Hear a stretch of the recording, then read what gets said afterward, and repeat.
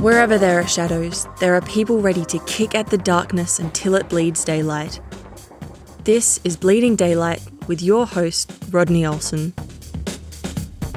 Welcome. Please connect with us on social media. You'll find links at bleedingdaylight.net, where you'll also find many more Bleeding Daylight episodes. Please also share Bleeding Daylight with others. While today's guest is talking about transformation in the lives of men, he also has great advice for the women who love them. This episode kicks the darkness for everyone.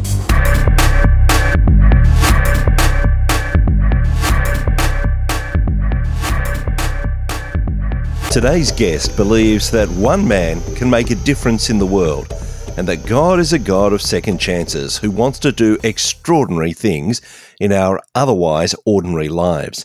Tim Brown is the author of the book God and a Man, How God Can Use Any Man to Make a Difference. It's the story of how he learned that any man can be who God made him to be. Tim also publishes a podcast titled God and a Man, and he's the founder of the men's movement Re-Up. I'm pleased to welcome him to Bleeding Daylight today. Tim, thank you so much for your time. Thank you, Rodney. It's an honor to be on. I appreciate the opportunity very much. Your message to men is that they can live a life of purpose, a life that they were created to live. Now, in many ways, these things should be self-evident. What do you think has gone so wrong in our world that men no longer believe these things? Well, I'm not sure we've got enough time to unpack most of that. I really believe that it boils down, Rodney, to a pretty simple deal. Most men have bought the lie that they get their identity and their worth as a man from the things they do, the people they know, and the things they accumulate materially. We kind of say it this way at Re-Up, is that most men believe that what they do, what they have, and who they know is who they are, and it defines them. And unfortunately, we live in a world where humans make mistakes. And if a man has failed at his job, a marriage, any kind of relationship, financially, whatever it may be, or he's not been able to accumulate the things he thinks he should, comparing himself to other people and so forth, if he's not able to do those things, or he's had some failures, and even his successes sometimes make this happen as well because they get caught up in that.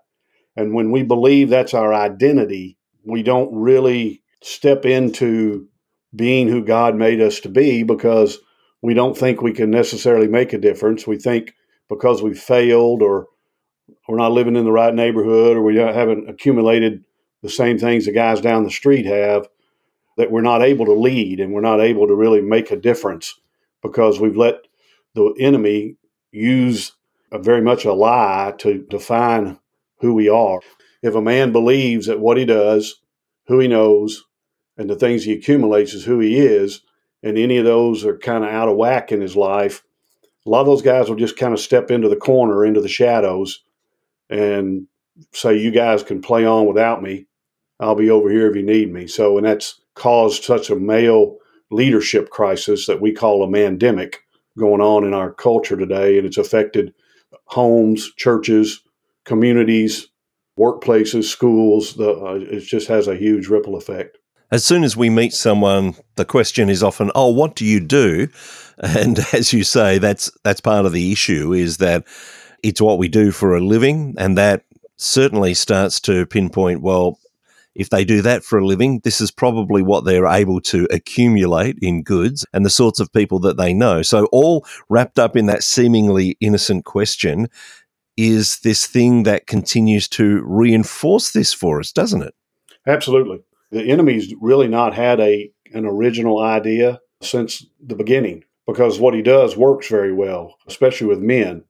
And he uses the opportunity to get men to question who they are so much that it's amazing how simple it is for a man to buy that lie and really just flounder in his everyday existence and hopes he gets through the day and can make it through the week and hope nobody is relying too heavily on him because he doesn't think he can meet that expectation.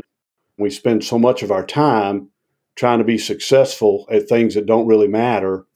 And for that reason, we look up when we're older in our life and go, wow, okay, what happened? I've wasted my life. And now what do I do?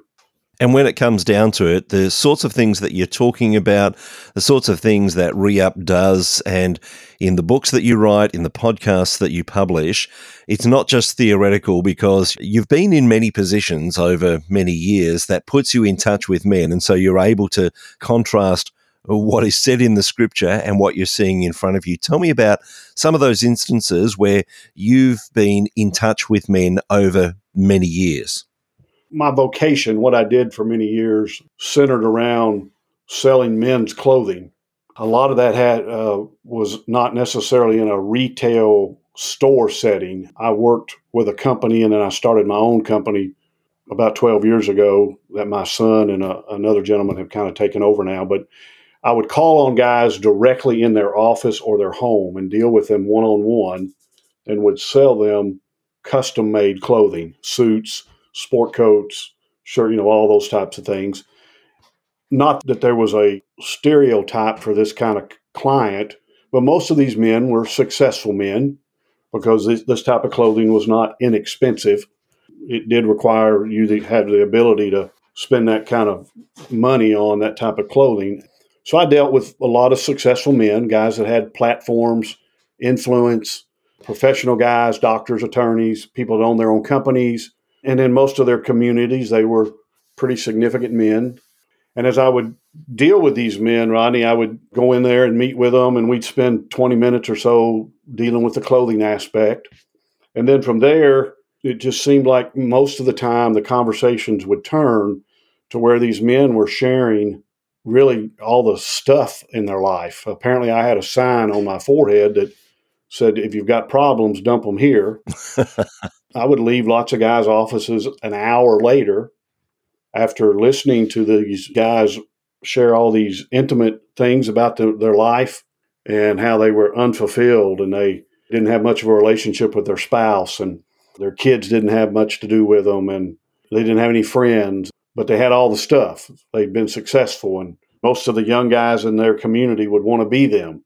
As that started to happen, I really started to sense that the Lord was trying to show me something. The more and more that happened, I started to see that there was an identity problem, that these men did not know their identity, and that they had really just bought that lie that what they did and the people they knew and the things they could accumulate was who they were. So that's what they spent all their time doing, was trying to meet that standard. And along the way, they missed out on being somebody that made a difference. I had one particular instant with a client who was in his mid-60s at the time. I was in his office one day, and he told me that he was jealous of me. And this guy was very prominent in this community. And as I said, a lot of young guys would want to be him from the outside looking in. And so for him to say that he was jealous of me kind of caught me off guard. And as I talked to him about it, he shared that I had everything that he didn't. I had a great marriage, and I had two boys that had tremendous respect for me, and I was involved in their life, and I had all these friends and relationships and all this, and he didn't. He started to weep, and then it really turned into more of a extremely emotional weeping, to a point that I had to go over and hold him in my arms while he cried. After a couple hours of praying with him and talking with him and just holding him, he finally left. I remember laying in the floor of my office, looking up at the sky and just saying, okay, Lord, I don't know what you're trying to say to me, but whatever it takes for me not to be that guy when I'm 60-something years old, I'm in. And whatever it takes to help as many other men not be that man, I'm in as well. That really kind of started me on this journey of what's missing. What are these men really looking for and searching for, and how do we help them with that? The main thing that came out of that was that we had an identity problem. Men did not know their identity, especially if they were Jesus following men. They had no idea what their true identity in Christ was. That was the number one thing the enemy was using against them, and convincing men that one man can't make a difference. And that's so far from the truth when we really unpack it biblically. And it occurs to me that there's a real struggle going on externally and internally, because externally, men are trying to live up to what the world tells them is success. But as they do that, they then are actually trying to live up to the facade of success that they've built. And so there must be this incredible internal conflict of, this is how I present to people, but I know inside that's not actually me. Is that what you're finding with men? I think men are really good at wearing a lot of different masks externally to make people think about them a certain way. What I was behind closed doors with these men, what they were sharing with me was the internal part of it. I mean, that's really what that boiled down to, Rodney. That's a great way to describe it.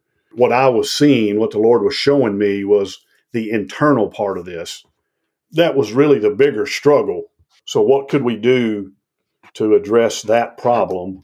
That's kind of really where Re-Up came from, this movement that we started and that we're trying to help churches and individual men and young men just, really deal with that on a continual basis and get men to really start investing in each other and helping each other learn these identity principles that are so important if we're really ever going to be the men God created us to be.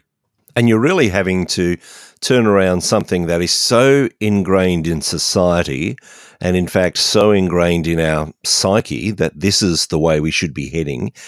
How did you start to turn that around for others? Obviously, I had that happen to myself first.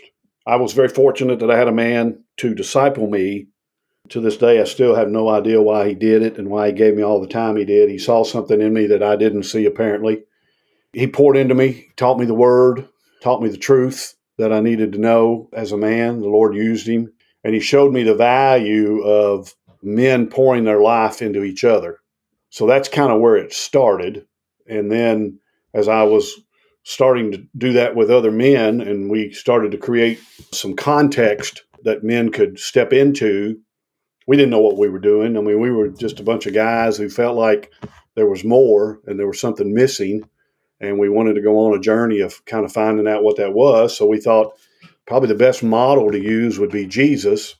We kind of used that model of what he did with 12 guys. And then sometimes he broke them off from 12 to 3 or 4, educated them in the Father, empowered them in the Father, encouraged them in the Father, built relationship with them. So we thought, okay, let's see if we can go about creating something like that and see if men might react. And what we learned was that's exactly what men were looking for. But we just weren't doing as a church, and then men overall weren't creating that context where men could come together in a smaller setting. Dr. Tim Elmore says more intentional time with fewer people has a greater kingdom impact. Again, that's kind of the model Jesus used. And so we thought, well, maybe if we could just start creating something that would give men what we felt like they were looking for. And what I was finding from the men was they needed friends. Most men didn't have any friends. And then we found data that proved that. The George Barna research shows that only 5% of Christian men over the age of 35 say they even have one best friend. I think since COVID, that number probably has gone down.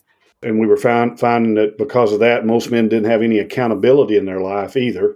The other thing was we found that Christian men wanted to be in God's Word, but they didn't really know how to do it in a very intentional way that would help teach them what they really needed to learn, not just read something from the 1-year chronological Bible, which is great, not just read that and move on, but something that really applied to their life, that was dealing with some pain in their life, that hot spot. If we could create that setting for that to happen and give them the tools and the resources they needed to individually grow their relationship, and then come together with some other men, talk about it, build friendships, have accountability, blow all the dust off and look at what that is, that's discipleship. We found that that's what men really wanted, but unfortunately they weren't finding it in the way that they wanted it. So we just created something we thought they were looking for. Doesn't mean it's the answer every time, but we've had thousands of men react to it. What we've learned is that men don't know this is what they're looking for until they see it. And because they're not seeing a lot of it, they don't know that's what they're looking for. But when they see it, they jump all over it. So that's how we started the journey almost 15 years ago now. And again, it hadn't been rocket science. We just kind of based it off of Jesus's model. And the Lord's done some really cool things. I think one of the keys that you mentioned there is that man who all those years back saw something in you that you didn't even see and came alongside you. I'm wondering how complex that can be when even someone coming alongside us and saying, hey, I see something in you, if we're living that facade that society has taught us to live, do we even believe that? Because we're still saying, well, no, you're seeing the facade, so how can you actually see something in me? How do we actually get men to understand it's like, no, I see deeper than that. I know that you've got faults because we all do, but I still see that there's something in you. I still believe that there's something in you that can change the world around you. Man, that's a great question. I hope I can answer it in a way that makes sense and communicates some hope for men to do that and to be a part of that. I guess really, Rodney, where I like to start is even if we're living that facade, I think one of the things we've really got to help men understand is every man is God's man. Now, that sounds pretty simple, and it sounds just like a blanket statement, but we really think that's got to be the starting point. Using statements like, the man you will someday be, you are now becoming. If the guy's living in that identity facade, that false identity, when you recognize that every man's God's man, that's where it starts. When I said that guy saw something in me that I didn't see, I'm not saying it was some spectacular thing that only I had. I just think he saw in me that I could be God's man if I understood I was God's man. But what's interesting is that every man's God's man because they were made in God's image. It's really been amazing to me just the simplicity of just reminding men, getting in their ear as much as you can, hey, you are God's man. You are God's man. And the man that you're someday going to be, you are now becoming. So right now matters. When you hear that statement that the man you're someday going to be, you're now becoming, does that encourage you or does that scare you? Most men will say, well, it scares me because I don't even like who I am right now. The fact that that's who I'm going to become, that scares me even more. So that kind of gets the guy's attention. I want to help convince this guy right here that there's something about him that God can use. I believe it starts with in his ear all the time, you are God's man. You are God's man. You are God's man. And that the man you're someday going to be, you're now becoming. So now let's do something about that. Because the enemy convinces them and puts in their ear most days, no, you're not God's man. I mean, you barely get through the day. You can't even pay your bills. You're not leading your home, or, all these lies. That's another reason the subtitle of my book, where it says how God can use any man to make a difference. I think one of the other problems is we have bought the lie that the enemy has sold us. One man can't make a difference anymore.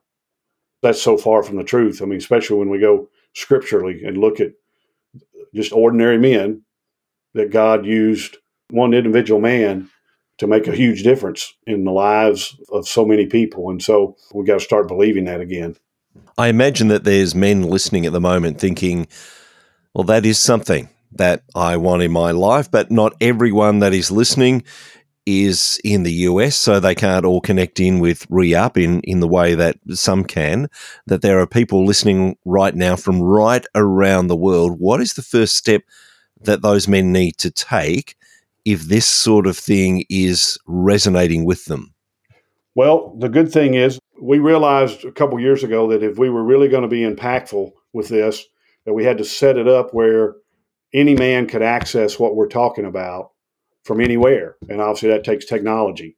The Lord dropped in our lap a little over 2 years ago, a gentleman, one of the smartest human beings I've ever met. And he really bought into what the Lord had called us to do. And he said, I want to build you a technology platform that will make this accessible to anybody across the world at any time, help you build a opportunity to give these men what they're looking for. We've created a platform called REUP, R-E-U-P, dot impact, I-M-P-A-C-T, dot app, A-P-P, reup.impact.app. And you can go on there individually. Our signature study that we've created for men, which is called Identity, Don't You Know Who You Are, is there. It's a daily format that we've put together for you to get in God's Word, for Him to teach you your identity. But then also, if you want to do it with a group of men, whether it be in person, getting some guys together in your home, at a restaurant, your church, whatever it may be, we call that a fire team of men. And we like it to be about 6 to 8 men. Or if you want to do it virtually and do the same thing. And we've created an entire structure for you to use when you come together each time. It's a weekly structure. We've created all the resources for you to use inside those meetings, and then all the scripture studies that you need to be doing on an individual basis with your team that you come together each week and work through and talk through. So you can do it from anywhere at any time. You can join that platform. It explains to you how to access everything. We'll even communicate with you if you reach out to us and help you in any way we can. And we've just released this. It hadn't even been a year ago now, and we're really starting to get some traction behind it. I'm very aware that there will be women listening at the moment and they're thinking, I'd love to get the men in my life involved in something like this. But if we know anything about men, we know that we're not likely to just be cajoled into something. So how do the women listening gently bring their men to an understanding that here is something that I think will be of value for you? Well, again, you got some great questions for me, Rodney, that I don't get a lot. You're correct. I mean, men don't like to be pushed, especially by their spouse in certain areas, especially when it comes to something like this. But one of the places they might start, they can go to our website, reupmen.com, and they can purchase my God in a Man book and give it to their husband. And we have seen that book be a tremendous on-ramp to men deciding, hey, you know what? I need to figure out my identity. I need to make sure what happened to this man I just read doesn't happen to me. And I can stop the trajectory of my life and go in a different way. That would probably be, I know that kind of sounds self-promoting, but we've just seen that be so effective with so many men, whether a wife buys it for a guy or a buddy of his reads it and buys another copy for a guy. We've just seen the Lord really use that as a way to really encourage and cause men to go, okay, I need to go on this journey of pursuing God's heart. It must be incredibly satisfying for you when the men that you're working alongside start to have that mind shift of what success really is all about.